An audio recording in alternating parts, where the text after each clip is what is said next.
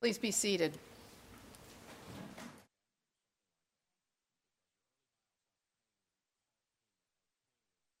No, in all these things we are more than conquerors through him who loved us. For I am convinced that neither death, nor life, nor angels, nor rulers, nor things present, nor things to come, nor powers, nor height, nor depth, nor anything else in all creation will be able to separate us from the love of God in Christ Jesus, our Lord. This past Monday of fall break, we had a gathering in Knapp Auditorium in the Week Center of the Monday Connection. This is a program that was started years ago by the Seminary Administration for the Business Community of Austin, and in it, speakers reflect on how to connect the faith of Sunday with the work on Monday. And this past week's speaker was Dr. Dan Moorhead, a psychiatrist in Austin. And he told the story of his life, of his vocation, and his spiritual life. He told about his journey from an intensive conservative church background, going to church multiple times a week. He was very appreciative of this tradition. And the goal of that spirituality and tradition was to die and go to heaven. Die and go to heaven. And he moved from that particular idea that the goal was to die and go to heaven, gradually to a sense that life in the world was not something to be jumped over, but something that had deep significance. And that life in this world was a place where God's glory was being made manifest. Dr. Moorhead went to medical school. He married Carol and had children and raised them. He shared about how his journey took him from a distant or absent God to a relationship with God and a sense of God's reality through, of all things, the daily office in the Book of Common Prayer. Always good to have a conversion story that's built around the daily office. Dan told about his work of psychotherapy, prescribing medicine and talk therapy, and how he gradually came to see what he did as doing nothing. Doing nothing but listening. Listening deeply to the lives of those who talked with him. And to hear and to see and to witness what God was doing for good and for healing in the lives of his patients. He told the story of one patient he had seen for many, many years. Her name is Rose. Her mother had committed suicide when she was 7. There had been major depression and suicide in every generation of her family for 4 generations. She herself suffered from the crushing darkness of depression that had kept her from marrying, from having children, and from being professionally successful. And she talked and he listened for a long, long time. And one day he asked her, why is she alive? She works every day, every hour to live.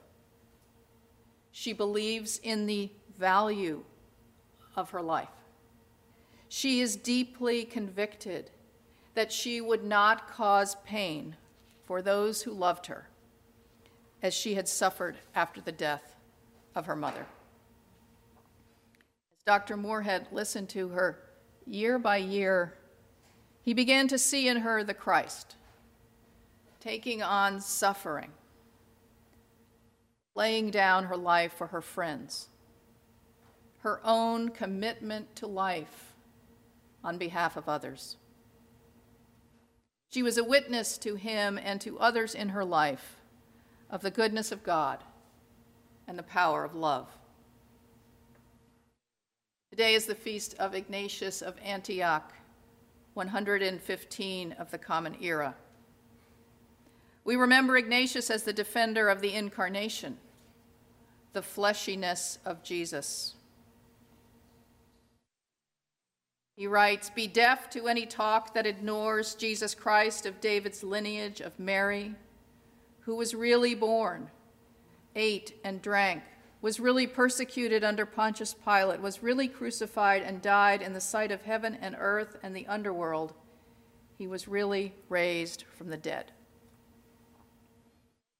By defending the real flesh of Jesus, Ignatius affirms the value of our own human flesh, as tempting as it might be to transcend it or try to jump over it in order to die and go to heaven. The flesh, as vulnerable and fragile, and with all the things that can and do go wrong with it, how blessed and precious it is to be made of flesh and bone and sinew and blood as we are. Because Jesus came in the flesh, human life is significant, radiating meaning and value, even diminished, even difficult, like roses, because God in Jesus came in the flesh. It is the significance and infinite value of human fleshly life that makes human death the bearer of meaning. Or we also remember St. Ignatius of Antioch as the eloquent champion of martyrdom, who anticipated his own with the wonderful purple prose. "I am God's wheat, and I am ground by the teeth of wild beasts, that I may be found the pure bread of Christ." A martyr's death is revelatory, not because death is better than life, but because life is infused with the presence of God. Ethel Lance is one of the 9 who died at Mother Emanuel Church in Charleston in June of 2015. And at her burial service, her grandson writes of Ethel, "She represents something we all know is there: love. She is a victim of hate, but she can be a symbol for love.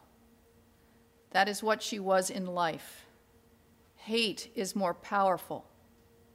Hate is powerful, very powerful, but love is more powerful." Each of those church members' life had meaning, and each death was part of that life of faith, of sacrifice, of self-giving, of living like Rose, as Christ, laying down life for your friends. On this feast of Ignatius of Antioch, an ordinary Monday at the beginning of the week, let us give thanks for our flesh, our human lives made holy by the incarnation of God, for their significance and value, and that the death of the faithful has generative power and witnesses to the love of God that is stronger than death. No, in all these things we are more than conquerors through him who loved us. For I am convinced that neither death, nor life, nor angels, nor rulers, nor things present, nor things to come, nor powers, nor height, nor depth, nor anything else in all creation will be able to separate us from the love of God in Christ Jesus our Lord.